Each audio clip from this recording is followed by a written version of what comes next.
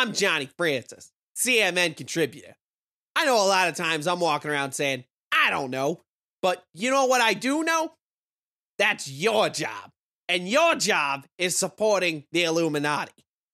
That's right, Johnny. Bones Only here, CNN production manager. Every year we take time out of our broadcast schedule to run our Illuminati pledge and recruitment drive. We need your help to continue the global conspiracy that directs the course of your daily existence. We need money and bodies to stuff the coffers of our secret machinations, and we're calling on you to give in any way you can. Look, I may not know about all that, but here's the thing.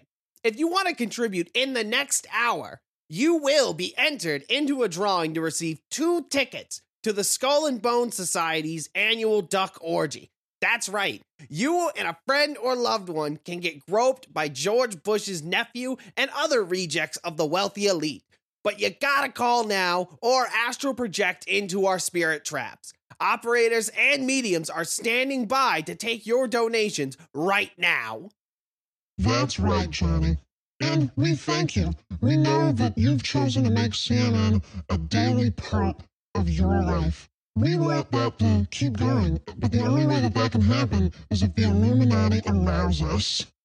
Right now, they have my wife and kids, and I don't know what else to say, guys. They've got them. Yes, Johnny Francis has actually been turned into a strange caricature by the machinations of the Illuminati, and he is unable to keep from talking like this, and he's very, very scared. Now, let's go to those wild and possibly unstable anchors with the CMN pod. In the first aeon, I was the Great Spirit. In the second aeon, men knew me as the Horned God. Pangenitor, Panphage. In the third aeon, I was the Dark One, the Devil. In the fourth aeon, men knew me not, for I am the Hidden One. In the fifth aeon, I appeared before you as Baphomet, the God before all gods who shall endure to the end of the earth. In this new aeon, I appear to you as CMN.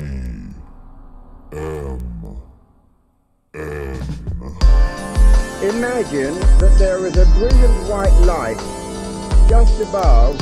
Is commentary on the magic art. In the years of the primal force and the dawn of terrestrial birth. Oh, that was very educational. Now magic will take place. Don't be fooled by what I just said. This is CMN.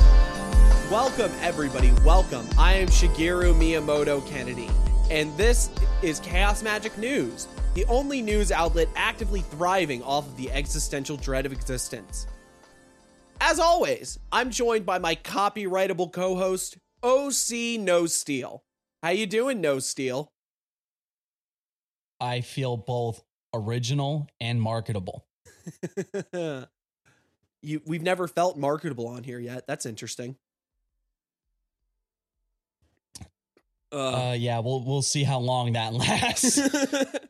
All right, but everything good? How are you doing? I'm good. As usual.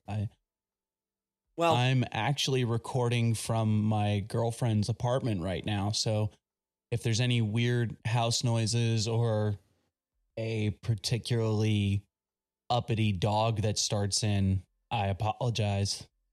That's funny. I'm actually recording in my kitchen today in my quest to record in every area of my apartment. So we're both in different places. That's cool. I look forward to the bathroom episode. All right. Just the shower running in the background. All right. So our intro topic today. Where's my towel? Our intro topic today was going to be pop magic, right? Yeah. I feel like as part of our Road to Relier, where we get into the Lovecraft special, which I believe we decided is going to be the Christmas episode. Yep. So look forward to that around Christmas time. Another week or two. Yeah. Oh God, it's so close. I know. But I mean, I guess But that's good it'll because be we're cool. actually in Advent now.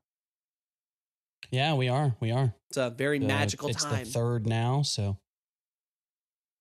Yeah, we almost touched on that last episode with the whole secular versus sacred times. Mm-hmm. So in a completely different direction, then we're going to talk pop magic, which arguably destroys any concept of the sacred versus the secular, I suppose, in magic.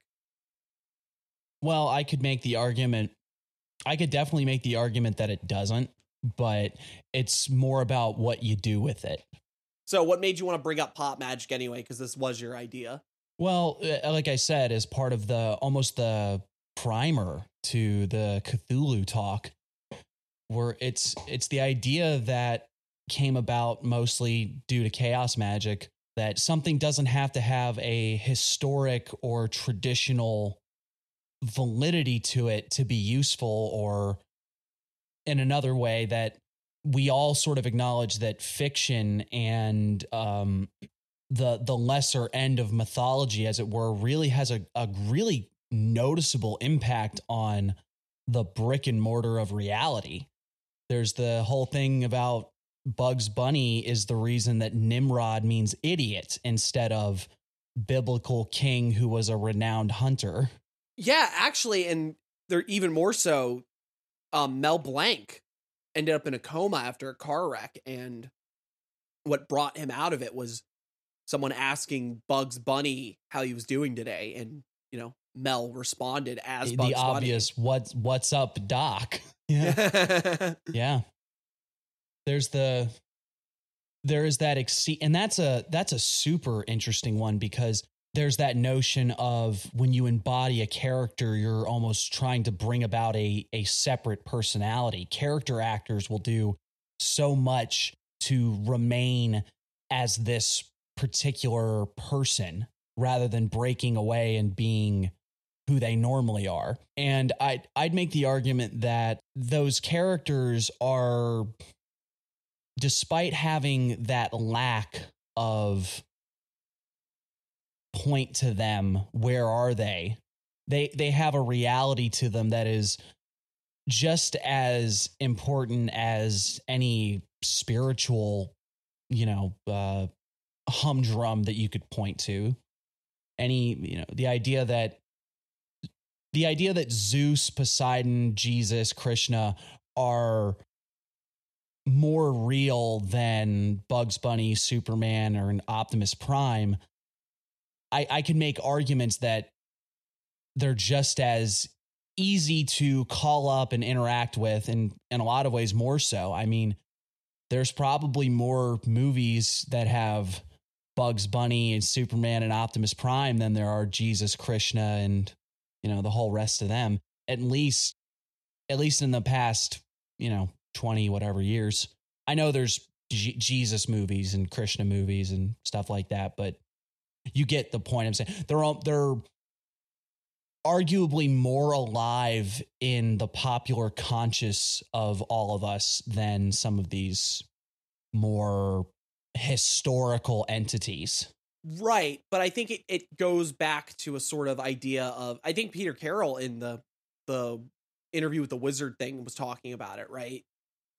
How many, he made the argument that a lot of pagans in the modern age sort of view gods as egregores and various spirits and entities being thought forms or servitors.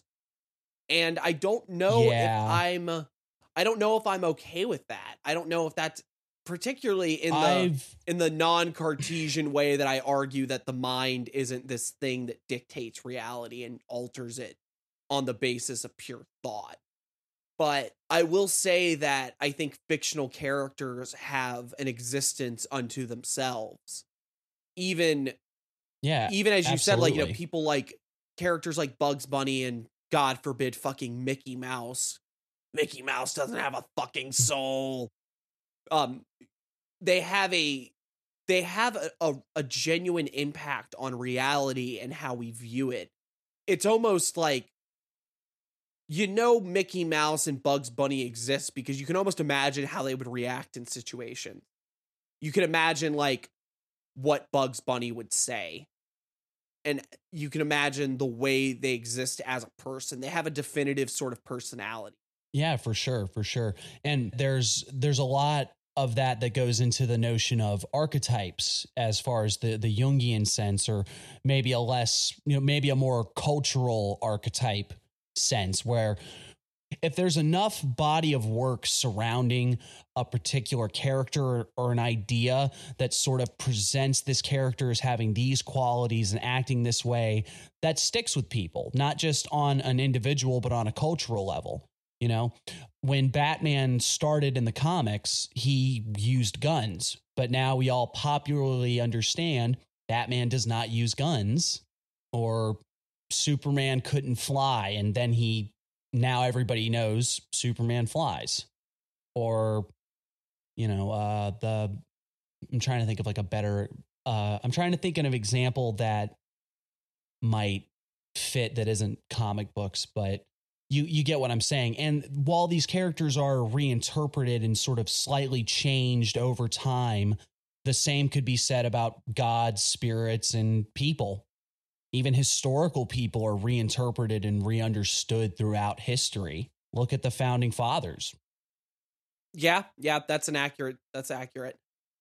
I guess my question turns into, as far as using these sorts of figures for magic, or even because pop magic extends beyond just like invoking the sun god archetype with Superman, using fictitious symbols or fictitious systems of magic, right? Making things up wholesale is really an extension of pop magic. But I think we can focus it in on the idea of using things that are, by their own admission, fictional, and operating with them as if they're real. I think that would be the crux of what pop magic is. Okay. So why should people be interested in it, do you think? Is there actually a utility to trying to, like, I don't know, call up some sort of Lovecraftian entity from a spell you cobbled together out of reading a Lovecraft book?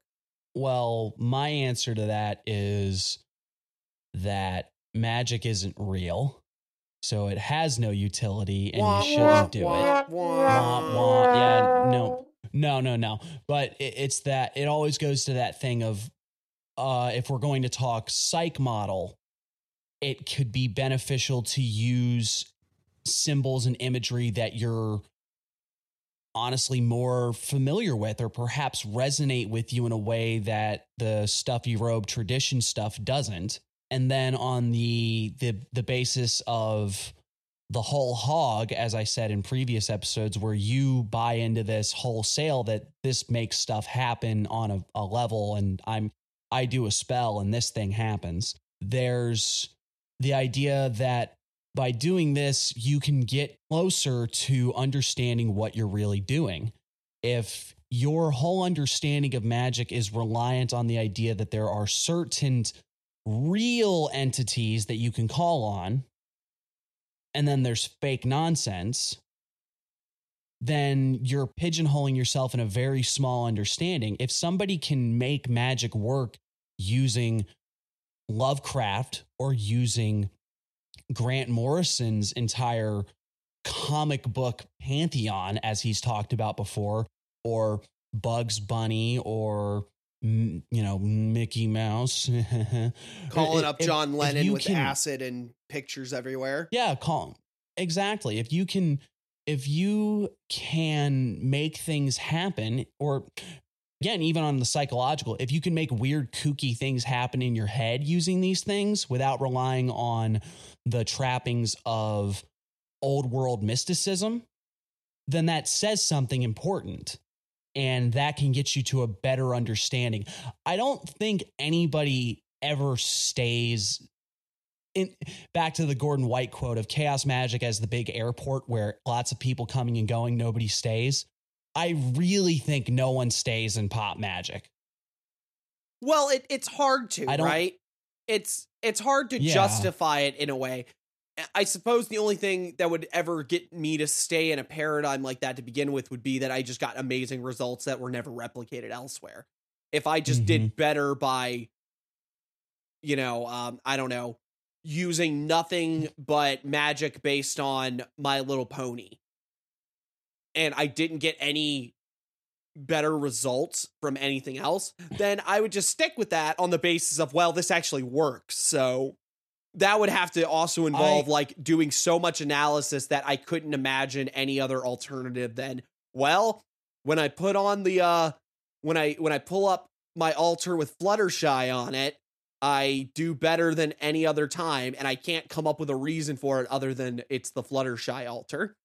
You know what I mean? Like it would be that it would be to the point that I had no other option than to accept that My Little Pony magic worked better than other magic, which hasn't happened to me ever.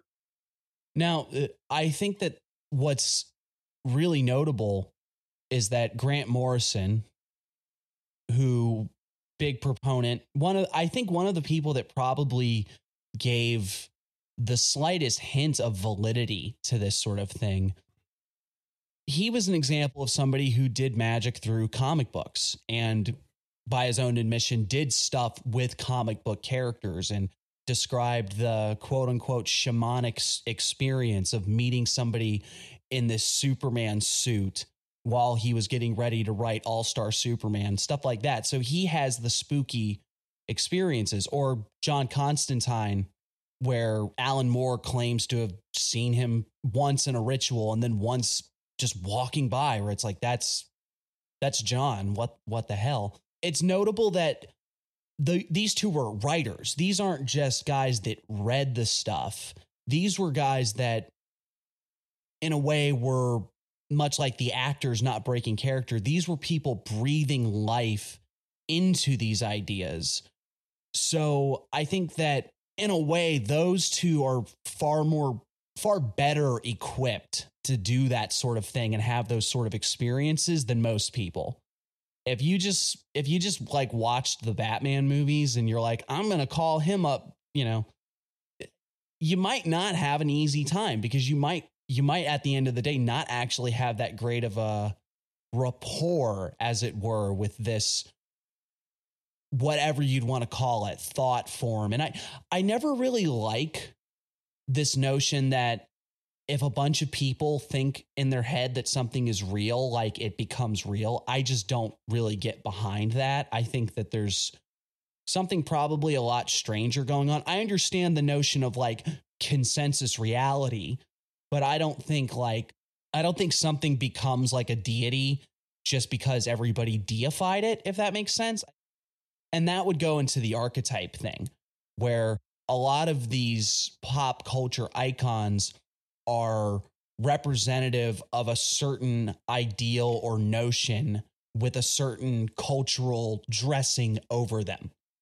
Right. And I think that's my big takeaway from the superhero magic in particular. I don't think that that's a particularly useful model, because no one actually believes in Superman.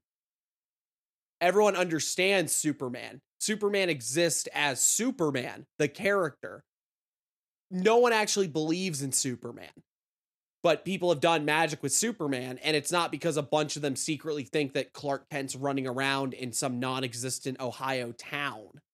You know what I mean? Yeah, I mean, if that's how it worked, then, kids all over the world would be getting coal in their stockings because they know deep down they're little shits. Well, and I mean, and that's what I think it's good for. It goes back to the same thing I always rant about. It's the way we make phenomena intelligible. And if using Superman or using the imagery of fictional characters or the trappings of them makes a phenomena intelligible to you, then great. I don't think that's the same as making it real, or more importantly, and that's real in quotes, but yeah. I mean, like it's not, at least on the basis of this phenomena doesn't exist because you believe in it. The phenomena exists. Right. You're making it make sense to you in a certain kind of way through these practices. Right. Right. The other thing I think goes back to the fact that you brought up your fighter, Grant Morrison. I'll bring up the other Magic comic book heavyweight, Alan Moore. Alan Moore has not got very good opinions on this sort of thing anymore. Oh, no? I said round about 2011 that I thought it had a serious and worrying implication for the future if millions of adults were queuing up to see Batman movies. Because that kind of infantilization, the urge towards simpler times, simpler realities, can very often be a precursor to fascism. I didn't really think that superheroes were adult fare. I think that this was a misunderstanding born out of what happened in the 1980s, to which I must put my hand up to a considerable share of the blame, though it was not intentional. When things like Watchmen were first appearing, there was an awful lot of headlines saying comic books have grown up.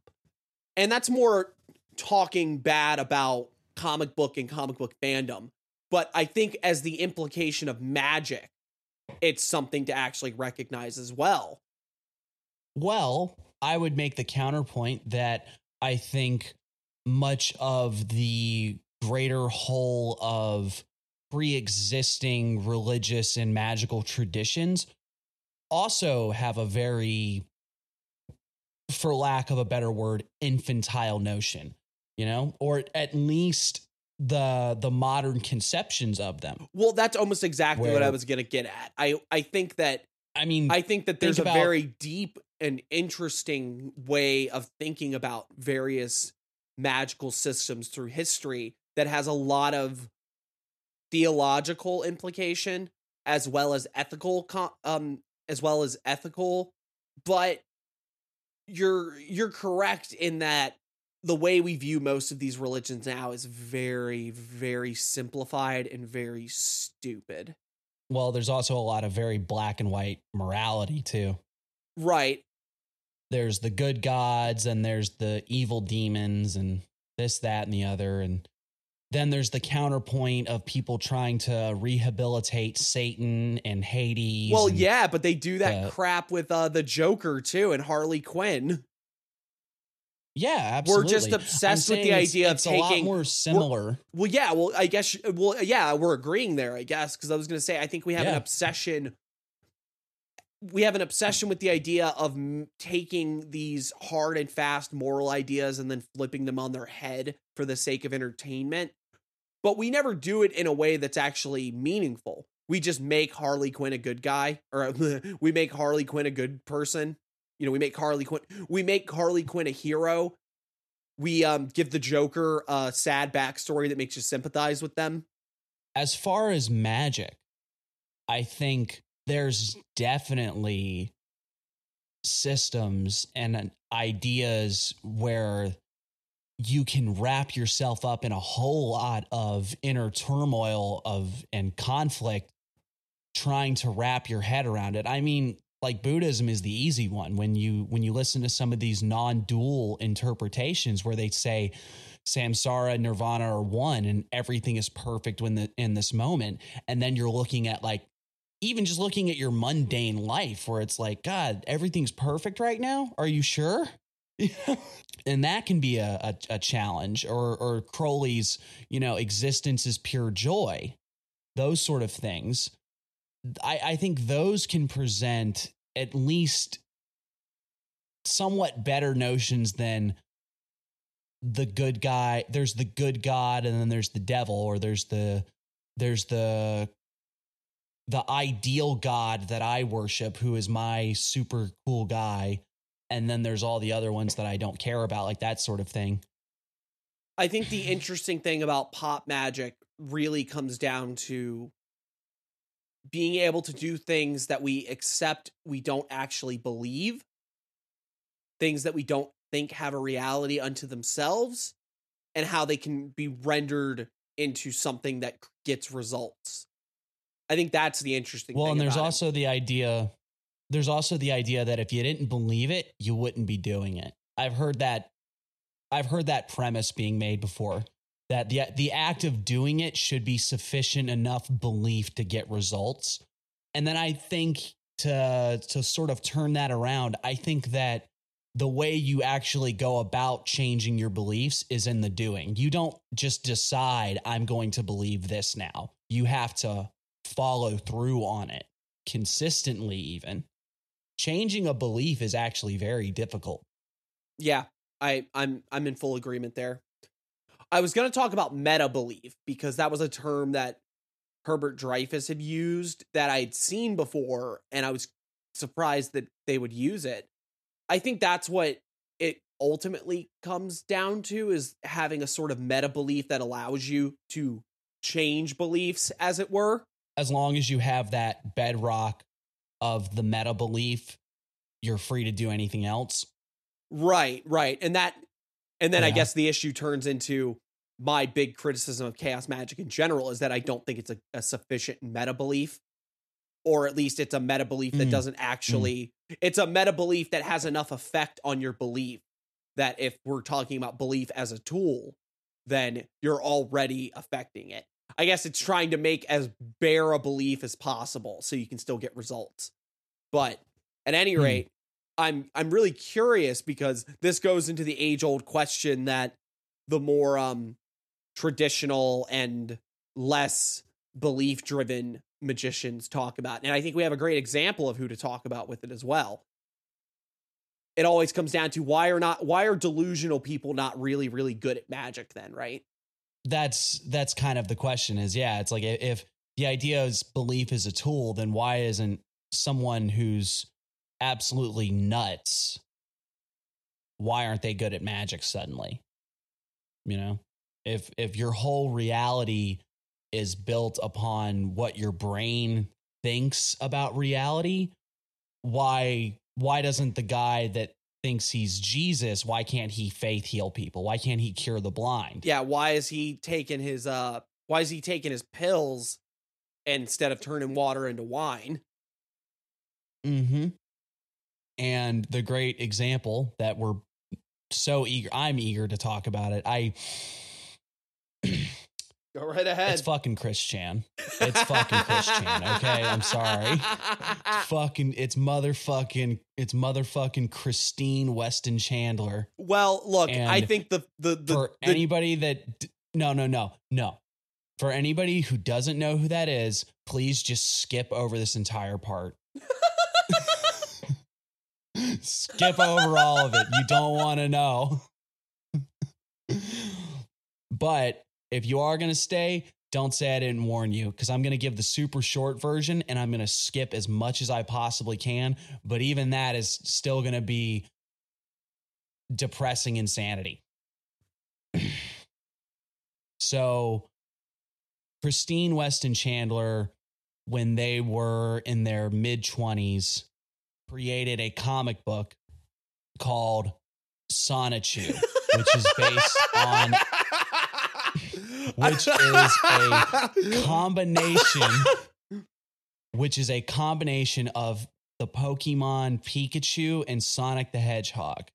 This is a totally original idea and therefore copyrightable and original and marketable, as we've alluded to at the beginning of the episode. She doesn't understand a lot of things. She's severely autistic, didn't have a great education, and suffers from a lot of untreated sort of mental issues. And they became a target for derision and harassment. And it's honestly really sad and messed up. But it was basically, they were making this really bad, goofy comic that seemed to already hint that Chris had a lot of magical beliefs already. And it only got worse over time. Now it's at the point where they believe that all fictional characters, including like ones that I just make up. So if I came up with Hans Manley, who is just like a set of hands attached to a lamppost. That's my original character. He exists somewhere off in this other dimension, and I need to reach out and contact him because the end goal of Chris's whole magical world is to combine our dimension with this OC character dimension where Mario and Goku and Superman and the Ninja Turtles and just every fictional character ever. And then all of like the deviant art, fan characters and everything else. All of those people are just there in that dimension. And we're going to combine our dimension with that. And that is going to be like paradise. Chris has also become convinced that she is a goddess of the Commodore video game console because somebody got in her head and told her about an anime that is about like goddesses that are video game consoles. There's like a PlayStation goddess and stuff like that.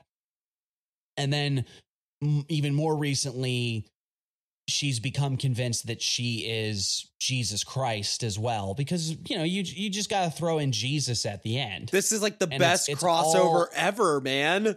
There's a perverse enjoyment of the insane train wreck, but it's also very sad because this is somebody who sadly didn't get the help they needed and then also did some really horrible things by the end of all of it too. And I don't want to get into those, but it's become much harder over time to have sympathy for Chris, despite all of the horrible things that have happened to her. But the more important thing is that as far as like chaos magic or especially pop magic, Chris has an extensive personal cosmology that is cobbled together out of just about every pop culture that you could imagine. Right. And they have performed magic. They have performed magic multiple times, both in the public sphere and probably privately. Trying to make things happen. Yeah. Yeah. Loads of it. And none of it has worked. None of it works. None of it works. Really not a bit of it works. There is the one argument is that Chris has gotten in legal trouble multiple times and nothing has ever really stuck to her. She has always gotten a bizarre slap on the wrist, like things that most people would literally just be in prison for. She's gotten like a don't do it again. You know, people have made jokes saying it's that, damn it, the magic actually works. But everything else, you know, there's no goal that Chris has ever set her mind to where seemingly any of her magic actions have actually come to fruition. So even if you believe in magic, you have to look at Chris and go, this is a very unsuccessful magician. Well, I mean, you could always just say that they're not a magician and they're a LARPer, I suppose. Which I think people have made the argument that Chris doesn't actually believe anything they say, right? Yeah, but that would go back to the LARPer conversation. Right. Where if this is a weird game of make believe for them, which it could be, you know, it's almost very the fairy world of children sort of thing.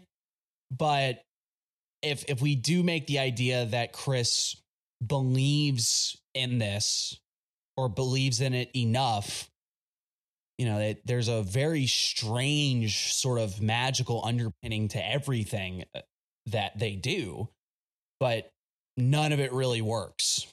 They're living a life that has been filled with a lot of unnecessary suffering and misery.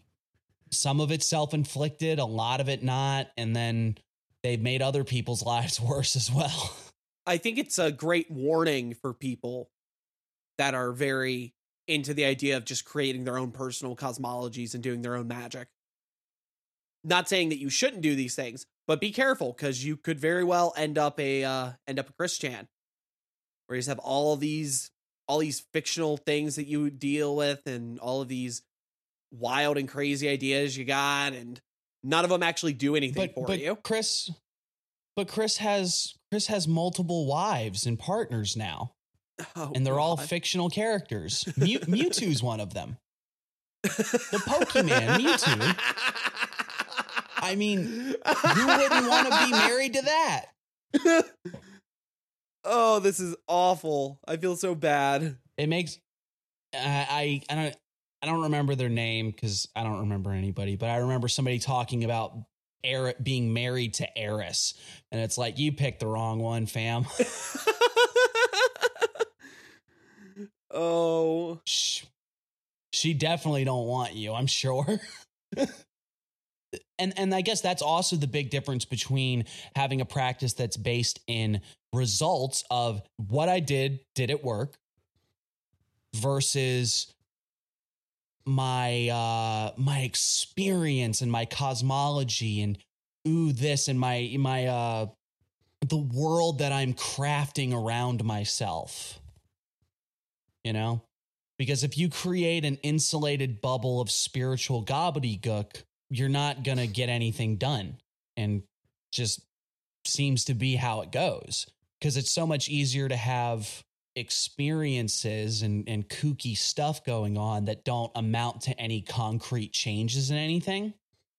And I'm not talking about like doing magic to do stuff in your own head. If you want to mess with your own head to try to make your life better in some way, that's still a change you can point to, where it's like, I used to be afraid of spiders and now or whatever the fuck. But we're talking about people that like, oh, I got a message from my spirit guide that said this. And it's like, well, what'd you do about it? Nothing. I went on Facebook and I told people. Or like people that talk about they're far more interested in talking about the weird things that happen to them rather than pointing at what it's actually done for them. Here's the question is, why is Chris a failure? Besides the fact that on just the baseline material conditions, they were batting with just about every handicap you could imagine. Yeah, well, I think the easiest thing to say about Chris is just that they're not a very good magician. I think they had all these ideas beforehand. In what way? I think they had all of these ideas of I can do these things and never gave a rat's ass about whether or not it really worked, and never probably changed anything when it didn't work. Their idea of magic, I mean, they're not even really a magician. They're someone that tries to perform magic, but they don't have any sort of, they have an overarching system that doesn't make any sense because it's just cobbled together out of nonsense that they think. Nothing was actually involved in creating this beyond fantasy. Not even a greater sort of symbolism that is attributable to it, right? I think a really nice parallel to someone like Chris Chan is someone like William Blake. And William Blake is not so much a magician as a mystic. Happy birthday, Will. Yeah, happy birthday, Will. We fucking love you. You're our favorite Sagittarius. Yeah, but William Blake. Notably the man who said, I must invent a system or be enslaved by another's. And he also said, a fool who persists in his folly will become wise. Which is what Chris is doing, I guess. But it's a good argument that it's not working. They got some persisting. Yeah, they got some persistence. But William Blake's visionary works all have these vastly intricate systems that have all sorts of symbolism taken from other places, very much the Christian and the greater Greco-Roman tradition, I suppose. But there's very much a line of symbolism and purpose behind what William Blake created. And that's not really the same as Chris, because Chris just kind of thought, it would be really cool. What if I had Sonic, but it was also Pikachu? And what if I was his dad? It's the difference between the imagination as escapist and what William Blake understood the imagination to be as divine faculty through which something is revealed. And that goes back to what you're talking about earlier, the notion that these things don't become real because I imagine them. These things are out there in some sort of way, and I can make contact with them through that imaginative function.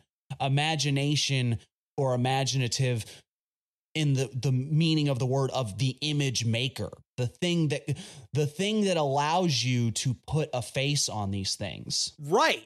The way we render phenomena intelligible. Yep. Yeah. And I mean, that's what it comes down to for me. That's why I fucking love Blake so much too. And that's the difference, because what was Chris trying to make intelligible with what phenomena were they trying to, the phenomena they were trying to make intelligible? Sorry, it is Advent. Hey, let's do it together. One, back to what you were 2, saying. 3. And did those feet in ancient times. No, we can't. The delay's too much. Okay. But right.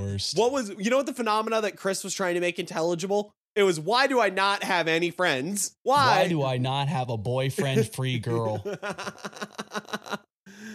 Right. Like, that's ultimately their magic was correction. See, that's the problem. I can't say it's not magic. In all honesty, I can't say that what Chris is doing is not magic. It's incredibly magic.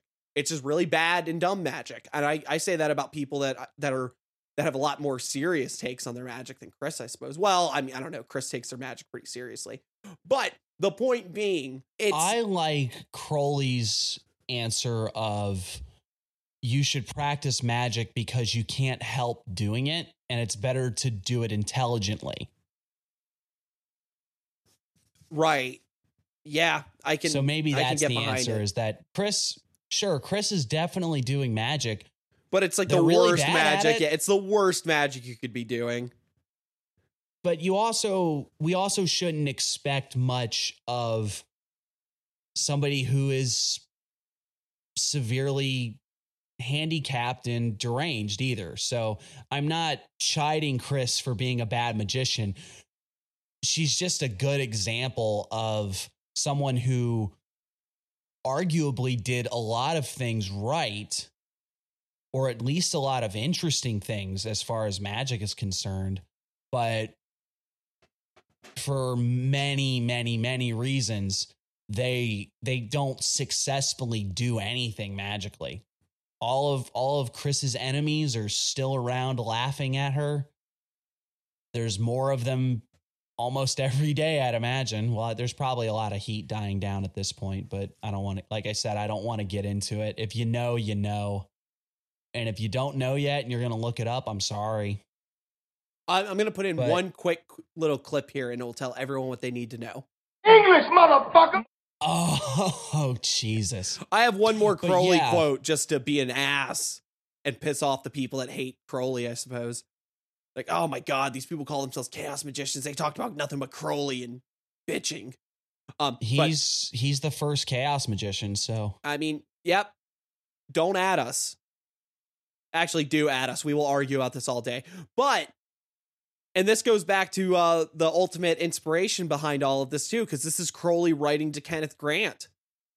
Yeah. This is a terrible defect in your outlook on life. You cannot be content with the simplicity of reality and fact. You have to go off into a pipe dream. And that's not just something for Chris to hear. That's something for all of you people, all of the dear listeners. We love you and we know you're the best magicians in the world. But just remember, that's always potential. Don't think that magic is this amazing thing that's going to get you out of all of reality. If anything, magic should make reality even more concrete for you. Yeah. The notion that, here's a good one, because when I started talking to my beloved about the weird spooky stuff that I do, I told her that, I operate on a very basic idea that when I'm doing spooky woo-woo stuff, I've got my wizard hat on. And I totally buy into this stuff 100%. But when I'm done, I take the wizard hat off and I put my normal rationalist hat back on. And it's actually a lot more complicated than that, because it's not like I only believe this stuff when I'm doing it. I that's a lie. But the way that I operate and the way I look at reality when I'm not actively engaging in this stuff is, I want to say incredibly grounded, but I can't give myself a compliment. But it's like, I'm not I like to think I'm pretty rational, skeptical, and grounded as far as my day-to-day life. Despite running a podcast, I don't spend my whole day talking about magic. I don't spend most of my day poring over occult tombs or anything else. It's like, I have a life that is fulfilled in many facets and Magic is a very important one, but it's not the only game in town. Yeah. And I guess that's the real problem with Chris, right? Is that they never went outside and touched the grass, right? Touch grass, please. All right. And with an intro topic that went over way, way long, let's get into the most beloved segment of the show. That's right. You've been asking for it. What's in the news? Beautiful. Always, always beautiful. So our first headline today is Elon Musk Twitter risk opening floodgates of hate speech and extremism in India. In India, you say? Yeah, in India. Just India. Just India. I feel safe now. I don't want to be that guy, but I think India has enough of that problem already. Well, I'm going to be honest as far as the whole Twitter thing. I personally am not noticing that much of a difference. Not in that like, oh, I'm not seeing a lot of hate and craziness. I just don't think that Twitter was nearly as well moderated and taken care of as people want to act like it was. And I'm only basing that on my personal experience. I could be dead wrong. I find that with most social media that it's if you're trying to find people that have really shitty opinions, you will find like the scum of the earth just spewing stuff out, and nobody's really doing it because most of these things are running on automated systems, and the automated systems never really do that good of a job. Yeah, and if they don't run on automated systems, they run on accepted practice. And it gets easy because if you know what people are going to do most of the time, you can avoid it and you can still say your shitty nonsense. It's pretty simple. Yeah. It's not hard. Yeah, it's true. Just in the sake of trying to make sure these headlines stay with a magic perspective, what do you think the magic of trying to say that it's just about India is? Do you think that's like a Western liberal sort of like heart pull moment where it's like, oh, we'll say it's causing problems in India? That'll make people care because I don't care if shit goes bad in America. Everyone thinks it's terrible here.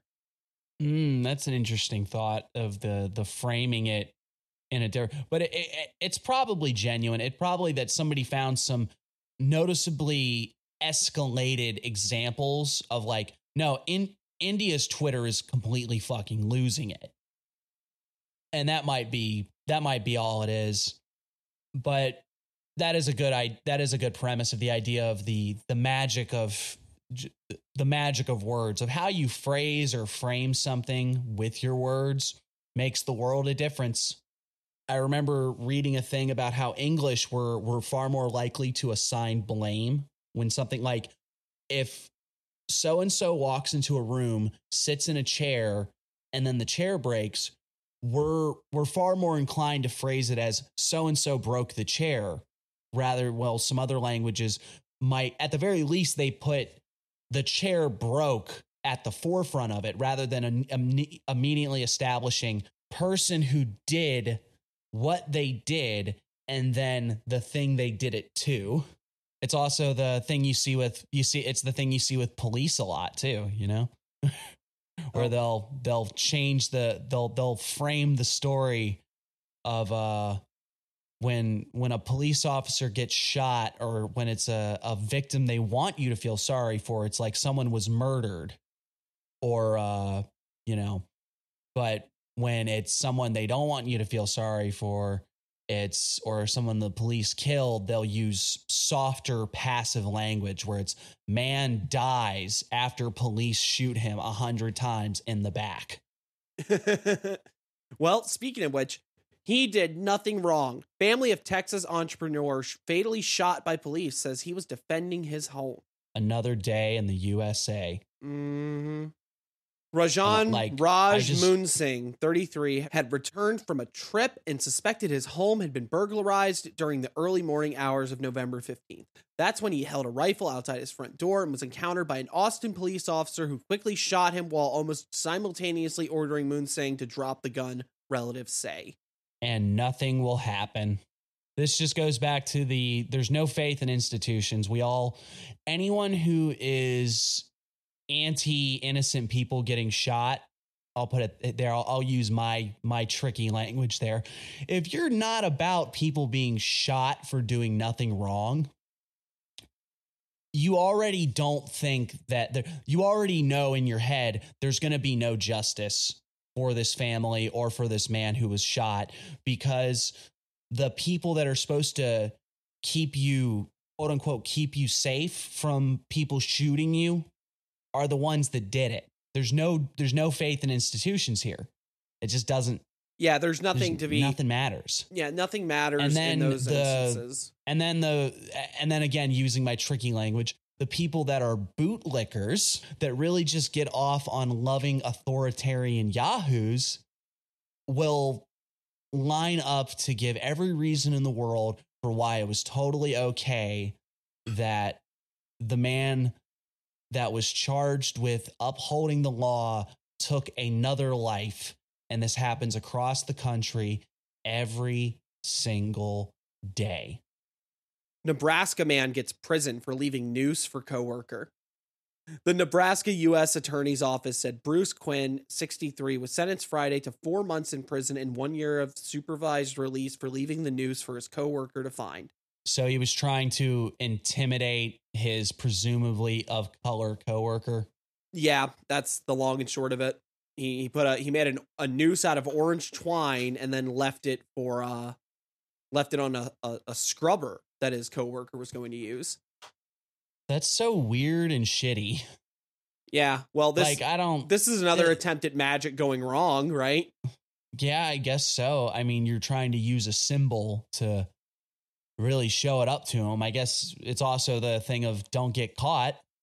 But, I'm glad this guy did get caught, because that's just, you're a fucking bigot. And it's one of those things that I don't know what law was broken there. It was a civil rights case, obviously. So what was it? Well, it's federal civil rights violation. Okay. I didn't know if it was like the idea of like it was the threat of death or the intimidation. It was one of those that I'm honestly just not sure of the legality of something like that, where it's like, is it illegal to try to intimidate? I guess if you make somebody fear for, like, if you're doing that like a threat, I get that's what it's got to be, right? It's like, because that's a threat, basically. Right. Yeah, that's what the man who was who found it said he feared for his life. I mean, yeah, I totally get it. It's like I said, if it's racially motivated, I'm presuming it doesn't specifically say white man left noose for, I'm assuming that's what it is. And you said civil rights. It's just really shitty and bigoted. And it does also go to the power of symbols. I guess that's a real dodgy symbol to try to use with anybody. All right. So what else we got on the headline front? Would you like to hear my parrot steals earpiece headline? Obviously, we got to hear that. You even give me enough shit about not having good headlines. Yeah, for people who don't know, the parrot earpiece headline was the thing that made me say in the middle of an episode, Jesus, we got to get better headlines. But I found a really awful one that is just like, I got to say something, because then I get to have the shitty headline this week. Florida woman is suing Kraft for $5 million, saying Velveeta microwave mac and cheese takes longer to make than advertised. That's actually really great, because I just saw the thing about the documentary for the man who sued Pepsi for a fighter jet. Was it like a contest that he didn't get it? Or he saw a commercial where it was like showing stuff you could get with your Pepsi points. And it was for like some ridiculously big number, and you'd get a fighter jet. Oh, but they were like, no one could get that many. No one's points. actually getting. Yeah, no one, like, people clearly realize that we don't expect anyone to actually get this amount of points. But this man did, and he can get a fighter jet. I didn't get my fighter jet. Did they give him a fighter jet or no? No. What do you mean? He super duper lost that lawsuit. Didn't Pepsi get paid with like naval ships and stuff at one point. They probably have a fighter jet laying around. Are you talking about like how Pepsi was like the recognized soft drink of the Soviet Union or something? No. Maybe that was it. But I just remember some weird story where it's like some country owed Pepsi a lot of money and they were like, well, we can't give you any money, but we do have these naval ships. And they were like, all right, we'll take them. Man, I want to be a Pepsi rear admiral. That sounds dope. Off the coast finding new Whatever flavors. Floats your boat. Oh, I hate you. But right, so mac and cheese lady are lawsuits are frivolous lawsuits good magic? Well, back to the idea of how you frame things in narratives. There's definitely a great sort of magic going on with people that is manipulating you into thinking that lawsuits that are actually really fucked up are frivolous. There's the famous McDonald's one, right? Yeah. Where it's like, they made this woman look like they made this woman look like an insane person. Like, oh, who didn't think the coffee was supposed to be hot? Where it's like, no, it was actually like bad enough that it burnt her skin and she had to get skin grafts and such. But and there's no earthly reason it should have been that hot or anything like that. That sort of thing. Let me look at the article. Amanda Ramirez has filed a proposed $5 million class action lawsuit. So she's not asking for this personally. That would be a great deal more ballsy. But right there, right in the headline, it's woman suing for $5 million rather than class action, which is, like a huge, lots of people can get in on it sort of thing. Mm-hmm. They filed the suit November 8th. It claims that ready in 3.5 minutes is false and misleading. The product instructions say to microwave the cup for 3.5 minutes, but Ramirez attorneys argue this number doesn't account for the other 4 steps required to prepare the pasta. Removing the lid and sauce pouch, adding water, microwaving, stirring. According to the court documents, additional steps mean it's impossible for the mac and cheese to be ready in just 3.5 minutes. So this court case is probably going to be settled by a speed run. They're gonna whip out the cup and be like, all right, stir, get it in the microwave. Oh god, time. Lady, you're just bad at making mac and cheese. It's not our fault. Yo, mama's so slow she can't cook instant macaroni. Oh, God. Yo, mama's so slow it takes 5 minutes to make minute right. Yeah, whatever. That's interesting because I can say, having used those microwave mac and cheese things before, that even if we're just going by the cook time, it's not 3.5 minutes. I've never, not to be fucking Andy Rooney here and be like, what bothers me? but for real, I made those things before and it's like, no, you do 3.5 minutes. Then you look at it. There's still surplus water. You give it a stir, you put it in for another minute and then you pray. And it's like, all right. And then you eat it and it's bad and you regret eating it. And you're like, why did I even buy these? No faith in our institutions. You can't even trust Kraft macaroni. Dude, you definitely can't trust Kraft. My God. Oh boy. All right. Okay. But yeah, even then, I haven't even gotten through the rest of the article yet. And already we're seeing what the magic of what headlines do and how they present things and what this actually means. Unfairly profiting off of false advertising of the cups because customers trust the well-known brand to be honest with them. No, they don't. They definitely don't. Do we want to talk about the Balenciaga scandal? We can, yeah, sure. All right. Well, what do you know about it? I don't even know how to pronounce it, apparently. Well, earlier this month, Balenciaga dropped its holiday ad campaigns featuring children holding teddy bears in bondage harnesses and costumes. You already know where this is going, don't you? Yeah. Oh, yeah. In the most honest sense, do I think it's trying to normalize pedophilia or anything like that? Not really. I think that's a level of insidiousness that these people wouldn't even stoop to. All they were trying to do was put out an ad that would be controversial. Like, it's not like the kids are wearing That's bondage sort of harnesses and stuff. It's like they're holding a teddy bear that's got like a gimp suit on kind of thing going. And it's like, now now, do you think that's what the goal was that it's like, we're going to make an ad that is going to thrive off of the controversy? Yeah, that's exactly what I think. I think companies like Balenciaga are too conscious of like money and bullshit like that to have it not been like oh yeah, here we'll go. We'll just make we'll make tons of fucking headlines off of this shit. And the worst, they knew that it was something that they would get like a certain group of the population to be railing against, and another group would be supporting it just to be fighting against them. You know, obviously conservatives were going to be like up in arms about this. And now they got well-meaning libs saying that it's okay for little kids to have bondage suit teddy bears. That was the goal. Because who buys Balenciaga? Yeah, that's true. Now, the other thing that it comes down to is sort of material analysis, right? What is the profit motivation for normalizing pedophilia? Selling them gimp suits. If you believe that there's some sort of weird shadowy machinations that are working to subvert cultural norms for insidious purposes, I mean, yeah, but they're usually about making money. Yeah, but normally what corporations are interested in is maximizing profits. So this was probably just a calculated gamble on the part of ad execs to do something to stir up problems. But then you get fucking libs that are going to defend what is honestly kind of just weird and stupid.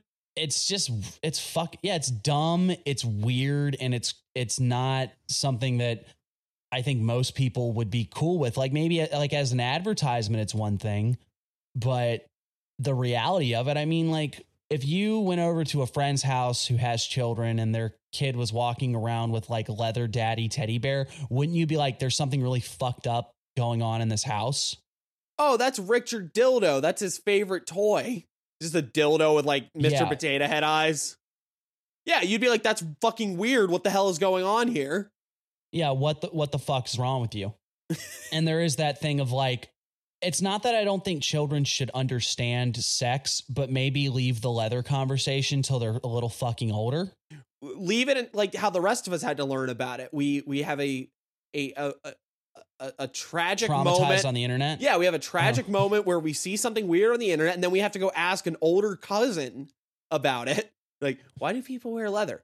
Well, okay, we're gonna have this conversation. Yeah. But there's that increasing thing of like the sexualization of children, I guess, or at the very least, putting children in proximity of things that people view as perverted, you know? And in a real world context, that's incredibly fucked up. As in an advertising context, it's still pretty fucking weird. Like, cause those were children, those were actual children. And they're like, here, little Timmy, hold this. Yeah. And I understand the idea of trying not to stigmatize those sorts of things. Like, because I'm sure that some BDSM enthusiast that means well is probably having some sort of conversation about how like, well, this was a good opportunity to like educate them when we should let people be more aware of kink. And it's like, I just don't think we should. I don't think there's any utility to it. I think kink by definition is something that should be between people that consent to it, right?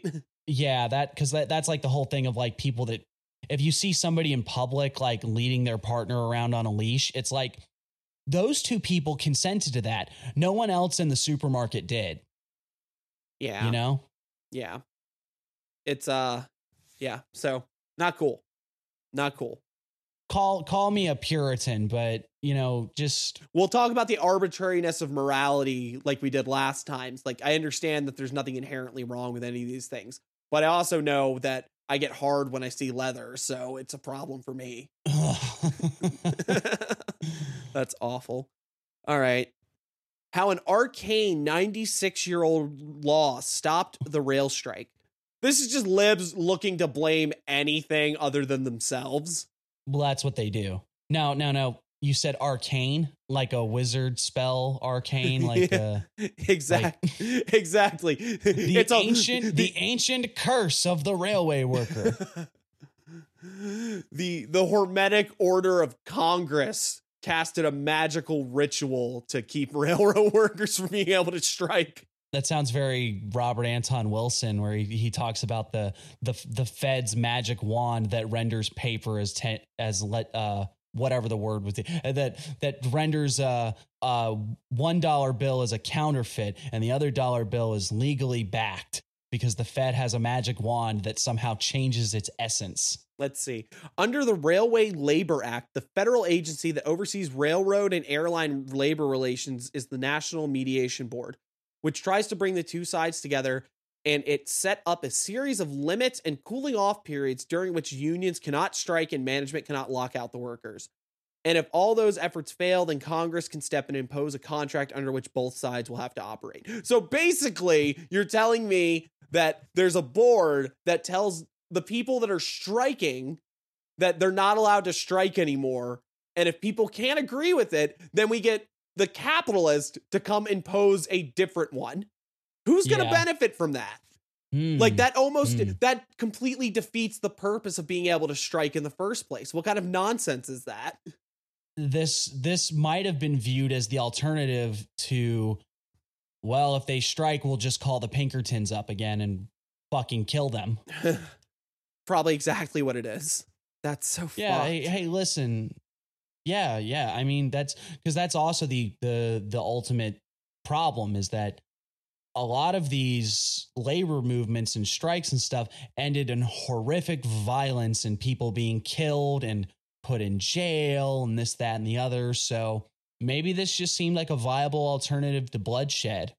I mean, sure. Or maybe the powers that be saw that overt acts of violence against people protesting. Oh, I can't even say that because look what happens. But maybe they realized how bad it looked on the railroad optics and they were like, well, this might be better. Watch. There'll be legislation coming down the pipeline actually, I think there already is some legislation that came down about like things you can and can't do in a protest and this, that, and the other. It always goes back to me that the litigation of protest against the system is completely nonsensical. Because it's rendering the whole nature of a it's just rendering civil disobedience into acceptable limits for people to feel good about themselves while they do, while not bringing about any change. Back in the same thing, they want you to be able. It's the same reason Chris Chan's bad at magic. It's the same reason Chris Chan's bad at magic because they come up with a great idea and how it works, and they just go with it. And then when it doesn't matter that nothing's working because we believe in the system. Yep. Oy. All right. You want to end it on Kanye, I suppose? Do we have to? No, but I mean, we might as well talk about it. All right. We all know what happens, I'm sure. Kanye got banned off of Twitter after Elon said he could come back because he posted a swastika that was also a Star of David or something. Yeah. It is like, it's so great. It's like when... It's like all right, Johnny, we're gonna let you out of the timeout corner, but you gotta promise not to bite anyone. Okay, gets up, immediately bites someone. Exactly. Are you gonna behave? Yeah, immediately doesn't.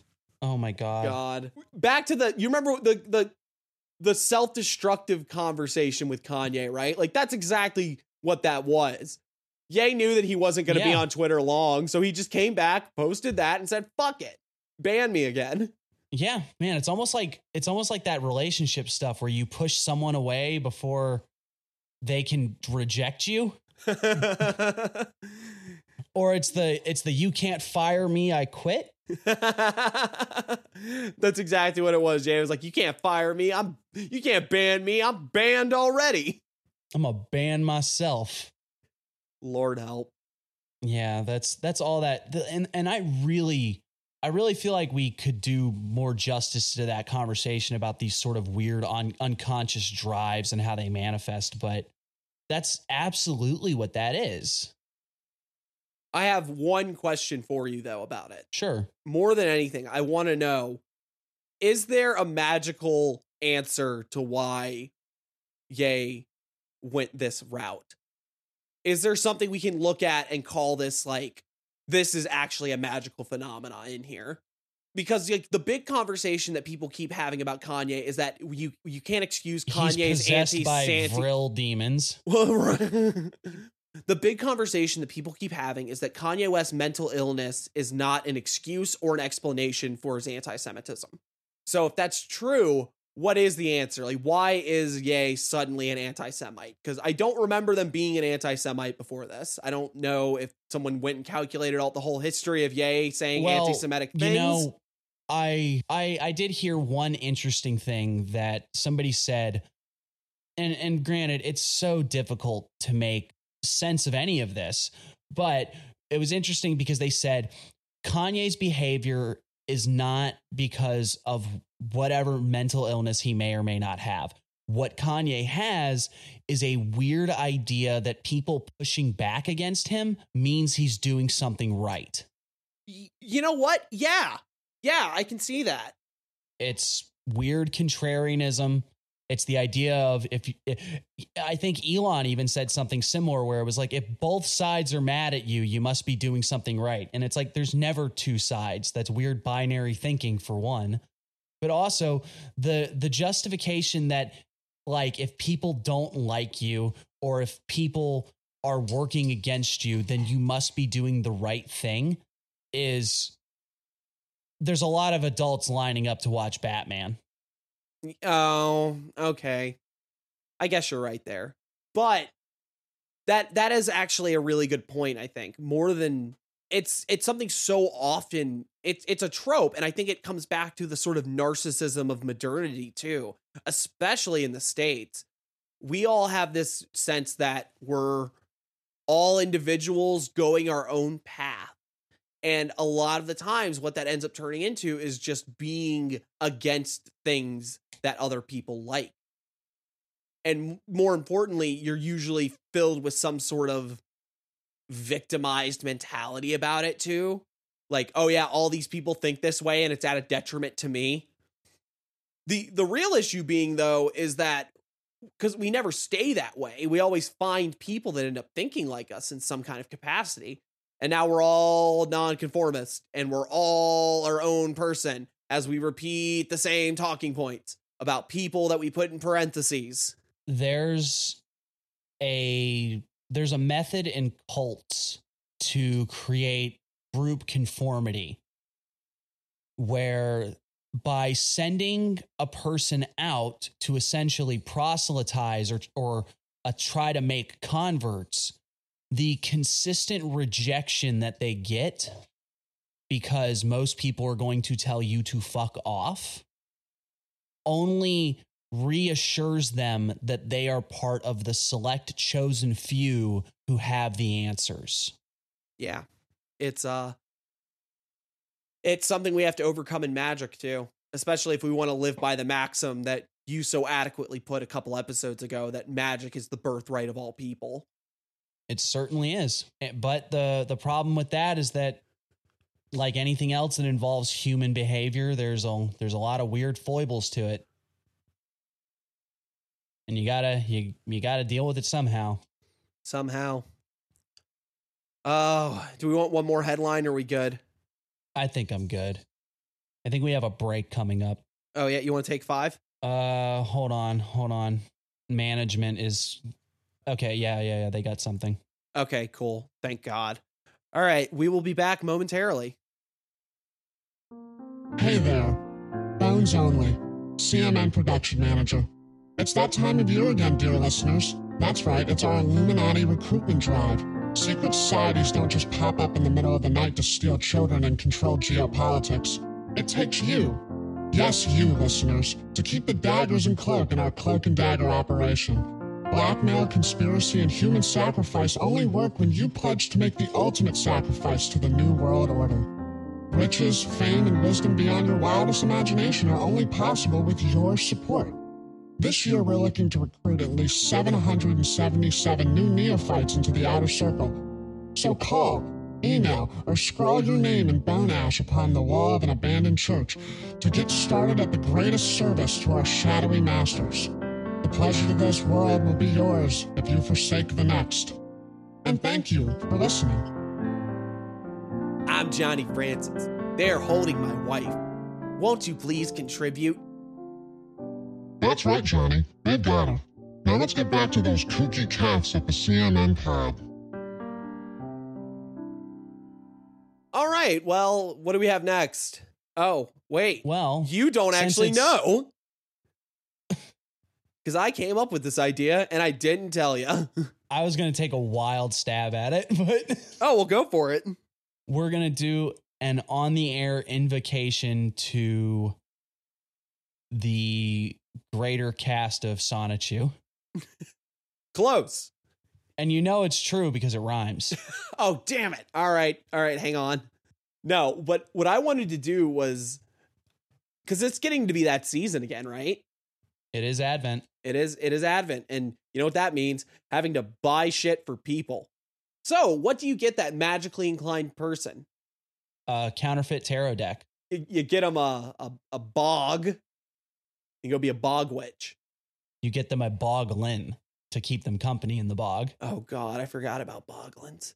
No, but books, obviously, right? The thing that everyone wants. Never have enough of them. Never have enough of them in Magic. So, and you never read them. Yeah. Their power isn't in reading them. Their power is having them stacked up on a bookshelf with a little star or something on it. That way people look at it and go like, whoa, they're the real deal. You got to be like Mum-Ra in freaking Thundercats and just like come up with a book whenever you need something out of it. That's the only time he ever reads. Mum-Ra is the ideal like chaos magician. He just comes up with random shit all the time. He sleeps in a fucking tomb. He's got a dog. I wanted to go through the best selling occult and paranormal books on Amazon. And I figured we would just kind of look at them, say what we thought about them, and go from there. Okay, so we're trying to give you holiday shopping recommendations for that special little spooky woo-woo in your life. Yeah. Oddly enough, the number one selling thing is the Practical Witches Almanac 2023. Infinite Spells, Good Life. Let's see what it says. Infinite spells? That is quite a sales pitch. Yeah. Infinite spells. That is the Mum-Ra book. Ancient spirits of evil, tell Joey to stop talking to me at the gym. All right. The Practical Witches Almanac is your personal guide to the year. Celebrate the Sabbats and work with the energy of the moon to achieve your goals. This edition has everything you've come to depend on, including, and then there's nothing else after that. It just says including, and then it goes to about the author. Well, because it has infinite spells, so it's including everything. It's including how to change this wretched form into Mum-Ra, the ever-living. So, do we want to hear about the author? I'll give you a little taste. Her name is Friday Gladheart. Did her mama name her that, or? I doubt it. I sincerely doubt it. Oh, Lord. All right. So number 2 is Propaganda and the Holy Writ of the Process Church of the Final Judgment. That is like a mouthful as fuck. What the hell is this book? Okay. That sounds, I think I've heard that. I think I've heard of the Church of the Final Judgment. Is it what we do here where it's talking about propaganda and politics and weird, spooky, crazy cults?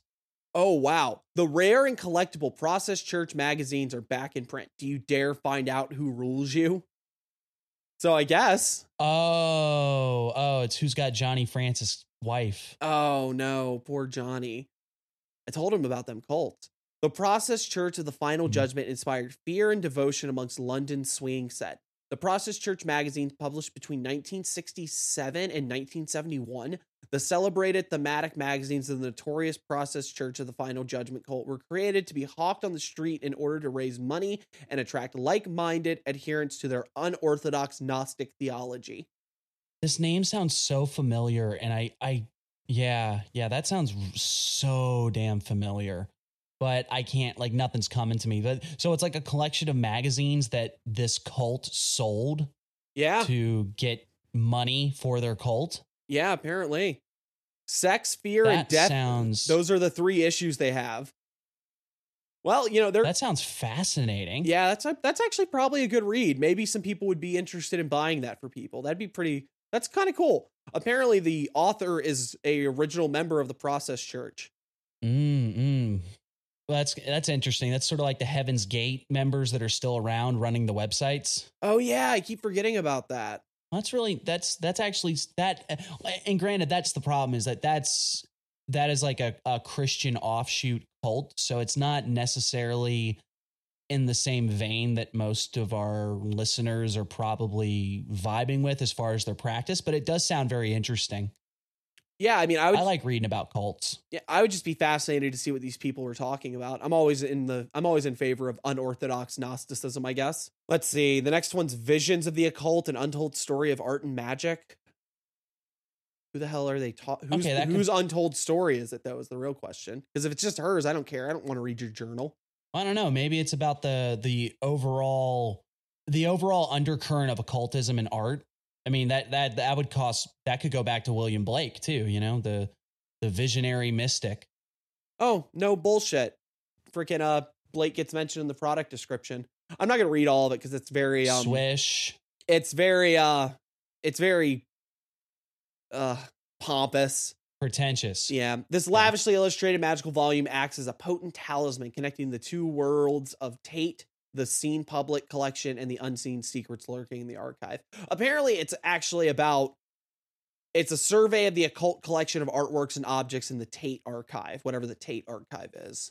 So it's okay. Yeah. So it's probably more about the art side of things than the magic side of things, I suppose. But I'm, given that the whole bag of this is Visions of the Occult, it's probably just talking about the occult influence on art, which is pretty cool. I'm cool with that. That might actually be another. That actually does. Yeah. That doesn't sound bad. Yeah. So wow, they're 2 for 3 right now, but oh man, I'm skipping because some of these are just crap. Like the Turning Point Star Wisdom Volume 5 with monthly. Who cares? Yeah, it's just some random fucking thing. I haven't read volumes 1 through 4. Yeah. Oh, let's see. We have That's Green a bestseller? Yeah, it's like it says it's number fucking 4. Yeah. We should come back to that at some point. Just run through them. Okay, so this is like another list that it's still occult and paranormal, but it's I'll put it like I just went through filters and it was occult and paranormal, and then it was occult and paranormal again. So I think I just took one step out of occult and paranormal to get a slightly different list, because Practical Witch's Almanac is still number 1, but number 2 on this one is Spirit Speaks, a step-by-step and evidence-based approach to genuine spirit communication. I bet that's wild. Okay, I mean, that is a great. If that is actually what they're doing, then that's great. But it's always that thing of like, because we've had the conversation of like, you're never going to find a scientific underpinning for why magic works. This is not going to happen. But at the very least, if they're trying, the method of science, the aim is religion sort of thing. If if it's like, well, evidence-based approach, I guess that's probably really code for results-based approach. But, that could be interesting.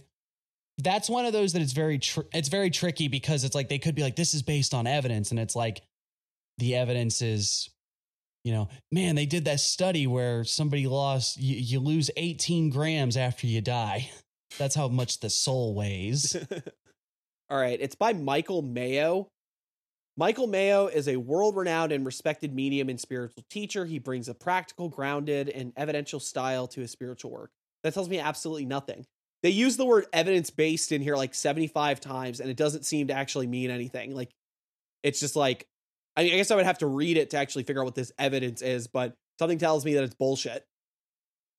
Well, again, if they're using evidence-based to mean results-based, as in if you do this, you will get this type of result, then I'm all for it. But at the same time, I just never know how to feel, because the fact is that I don't trust most people when they talk about these sort of things. There's very few people who, when they want to talk to me about their spooky woo-woo stuff, I genuinely buy into it, because most people are just not like, especially, hate to say it like this, but it's like, I don't want to use the word grift, but I do think that there are people that have a profit motivation to embellish or manufacture these sort of things to sell it to you. I think someone trying to sell you a book is already a reason to be a little weary of what they're saying.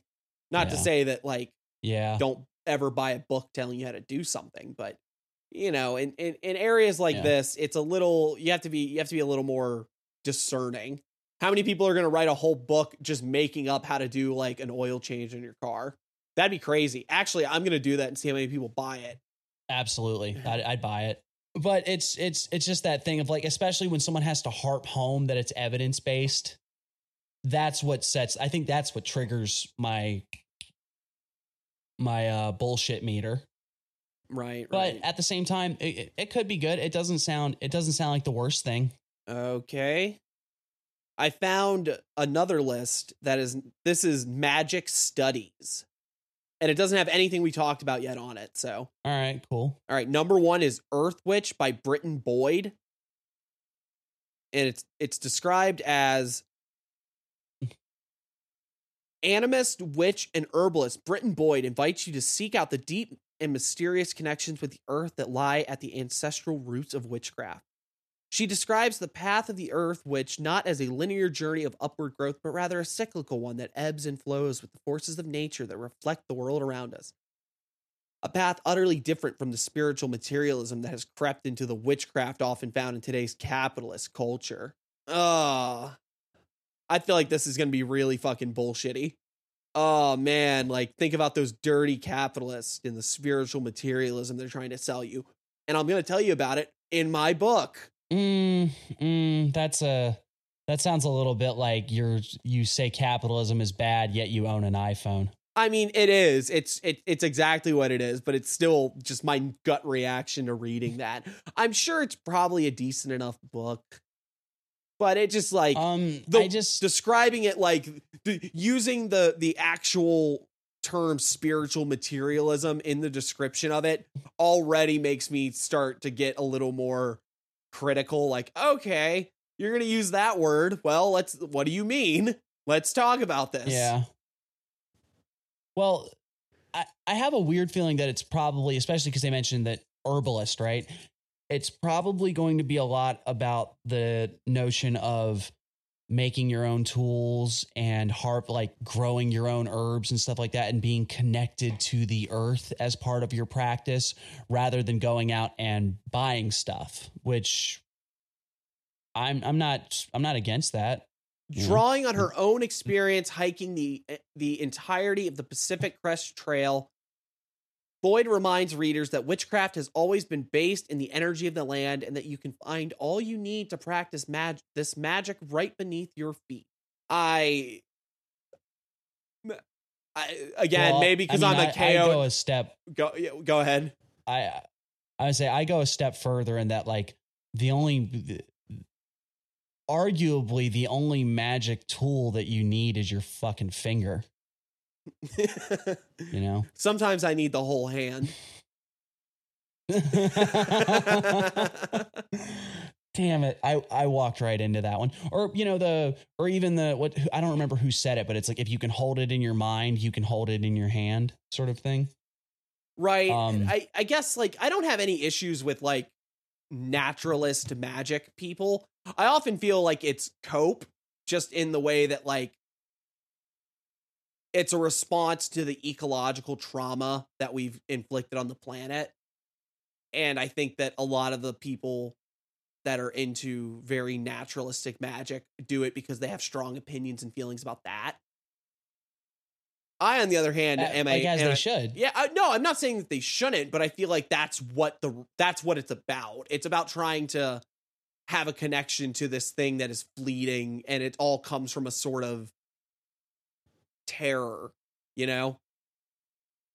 Right. Yeah, and again, not judging anybody. I'm an existentialist because my terror was waking up in a bed and being like, oh no, I'm still here.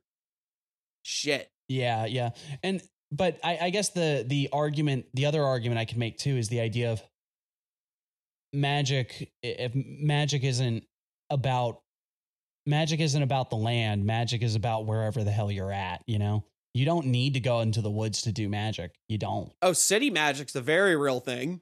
That's what I was about to suggest, that too. The notion of like the city, you know, the magic of the city, the magic of the room you're in, the magic of, you know, the people you're around, that sort of thing.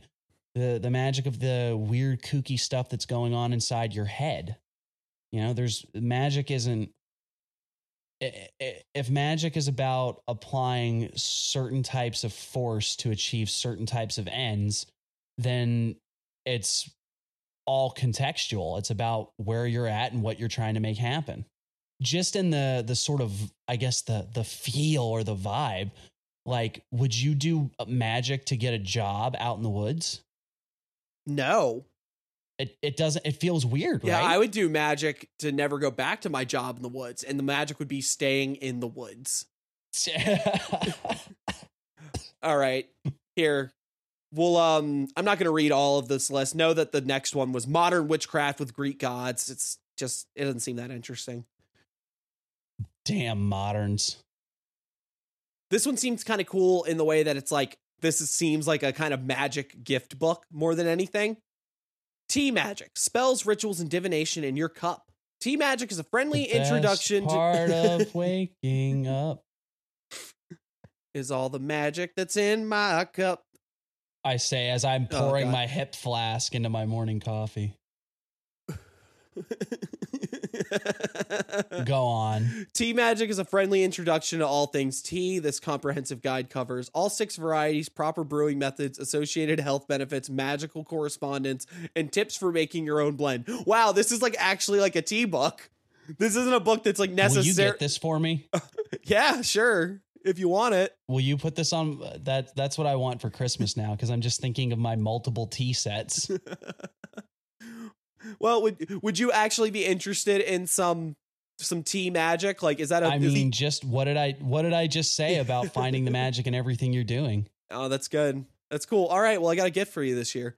The other thing, though, I'm curious about is when she says magical correspondences, is that going to be like, is she going to bust out like some 777 tables and like be like, yes, Earl Grey, that is Hokmah.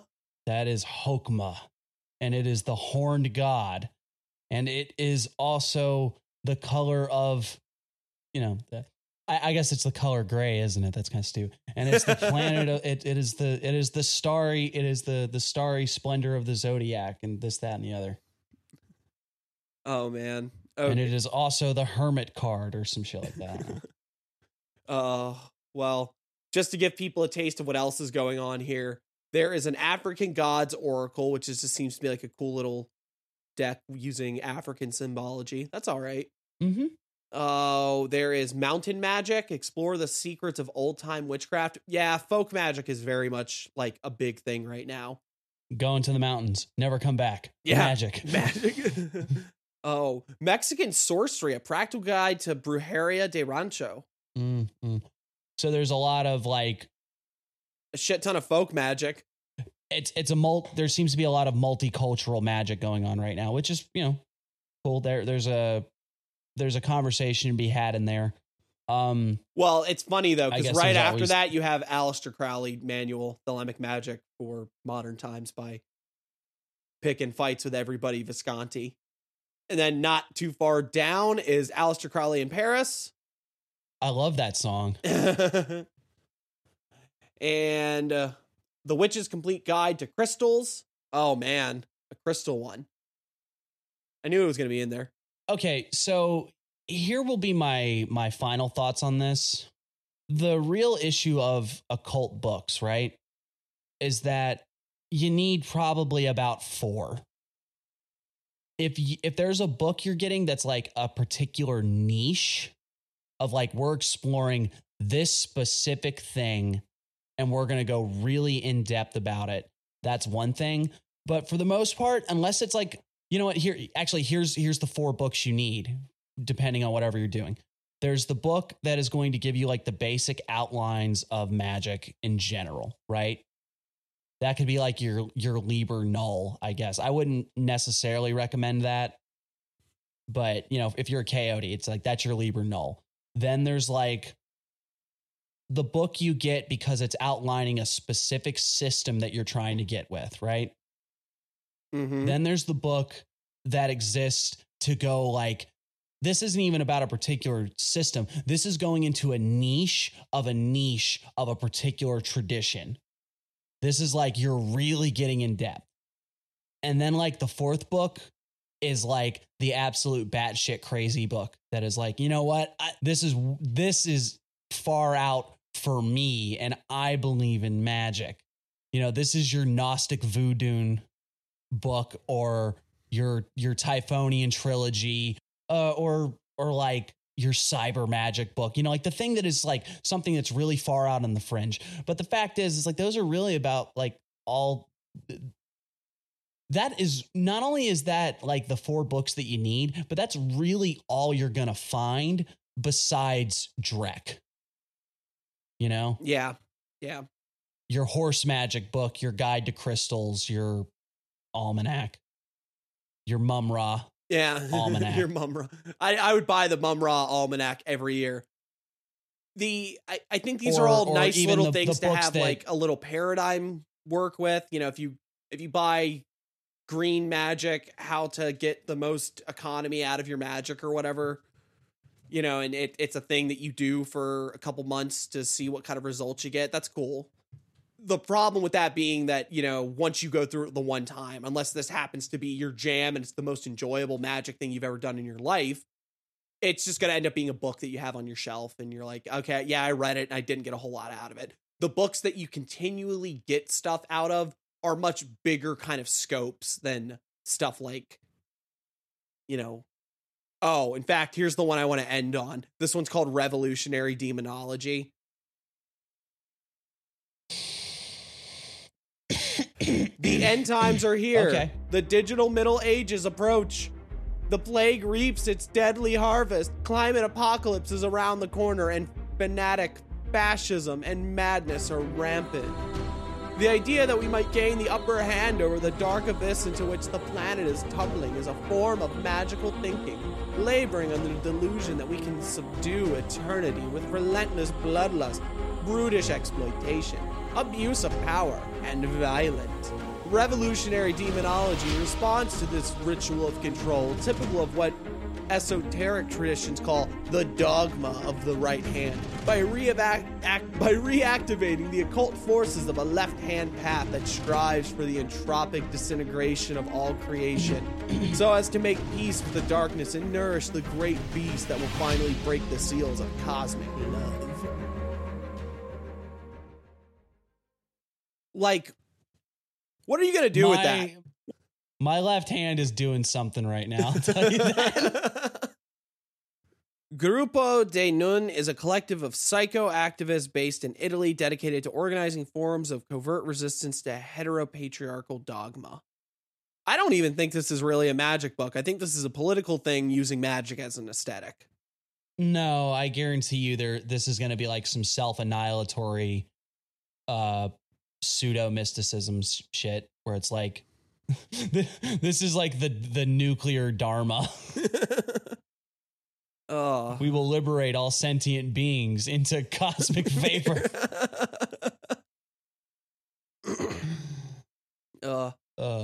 Well, I guess hopefully psychoactivist is probably the right word for them. Oh man. Better than the Knights of Chaos. Yeah, still better than the Knights of Chaos. At least I can kind of get behind heteronormative, patriarchal societal structures and getting rid of them. But, I mean, good fucking luck is what I'm going to tell you. Jesus. Stop trying to magic your way out of social problems. It's not going to work. It's never going to work. But you got to do much better types of magic. Yeah. All right. Well, I guess with that, you want to end with our ongoing segment. We're running pretty long here, but we can do one question. And that question will be... Well, hang on. We're reading questions from Interview with a Wizard by Peter Carroll. And what we've been doing is that we've been looking at the question, looking at Carol's answer, and then we've been giving our answers to them because a lot of them are sort of very general sort of questions. So I am going to basically flip it random here because pick a winner. There's multiple interviews and tons of questions. So let's see. Okay, here's like a really straightforward one. Is there such thing as evil? And Peter Carroll's answer is, I cannot resist a Doctor Who idea here. Lots of creatures in the universe appear evil, but most of them are just hungry for something or other. Evil exists in the mind of the beholder. I doubt that any creature does evil for absolutely no reason or reward, though we may find the reasons and rewards unjustifiable or unrewarding. I've heard worse. Yeah. What do you think? Do you think there's such thing as evil? Evil is something that we strain towards to try to understand, I think. Evil's a word that we use for things that seem so beyond comprehension that we have to put a nice little word on it to make it something that is understandable.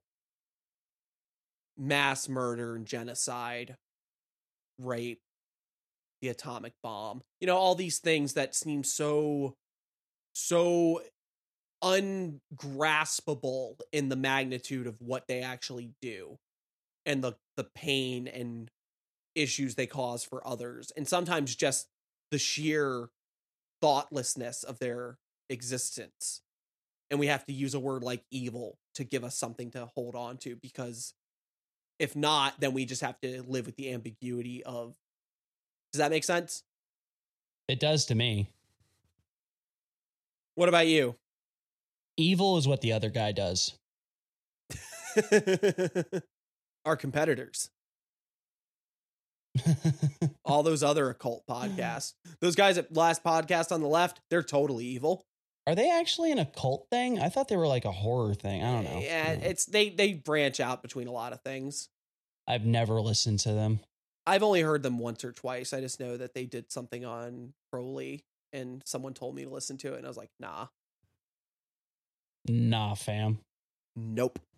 At least that one was a super short one, but that gives us our little palate cleanser of how goes the work. How goes the work, indeed. Well, we last episode we gave you an ultimatum. So speak now and tell us the work that you have accomplished, or be branded forever an armchair magician by the dear listeners. Okay, well, you'll be happy to know that I have been doing stuff all week. Yay! I've been making a concerted effort to actually do some, because I'm right now I'm focusing on the sort of trance work sort of thing where you get yourself in a state where you can let images flow free and you deal with the symbols that you're dealing with and you try to, the visualization sort of element to it, that sort of thing. The word in Liber K is shamanic, but it's kind of an outdated and incorrect term. I just don't have a better one.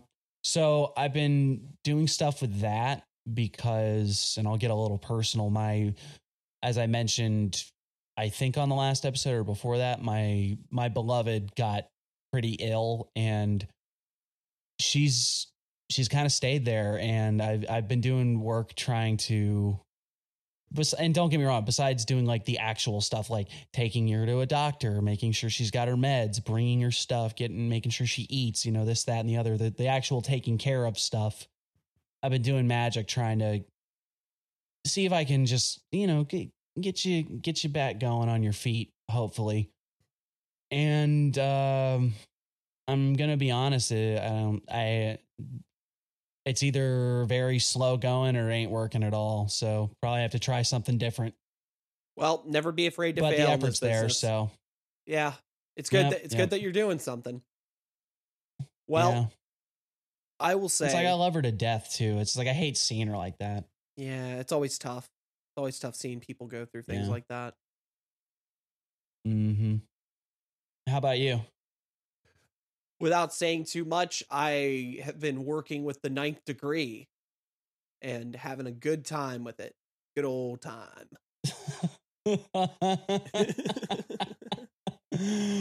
That's great. Sometimes that's probably the most concrete. These might be the most concrete answers either of us have given about what we've actually been doing. Well, you got to keep silent to a point, not because it won't work or anything, but just because, we could do a whole podcast where we just talk about what we're actually doing and then get help from people, but that would probably just make it worse. It would definitely be worse than what we actually do. Well, and there's always that thing too, where if you talk too much about it, it puts it too much in your forefront. And when if you spend too much time actively thinking about it, you can screw yourself up in a lot of ways, that sort of thing. But, I'm glad you're having fun. Yeah. Well, I'm glad you're doing stuff. So with that, yeah. This has been Chaos Magic News, the only podcast with apostolic succession from coast to coast. As always, if you find yourself in a beautiful house with a beautiful wife, don't ask yourself, how did I get here? Ask, how did you get here for your country? I'm glad I let you get away with that one, because the last 2 episodes I've been hopping in with something. Yeah, I actually wanted to wait for a second, but I figured, this is a good one. But you can find us at Twitter at Chaos Magic News. You can find us on Facebook and Instagram, Chaos Magic News, as you'd imagine. And as always, we have the website, chaosmagicnews.com, where we have articles, links to the pod, interviews with some of the latest and greatest of magic people, pretty much anything you could ever ask of us. And with that, OC No Steel, would you like the last word? Give Johnny Francis his wife back. We did the show. Well, and with that, we will see you next time. Thanks for listening. Bye.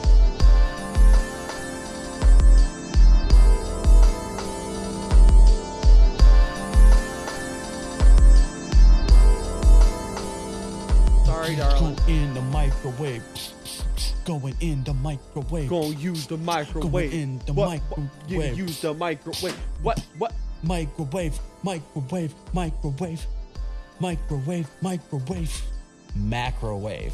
How come no one's thought of it? Get at me, Elon.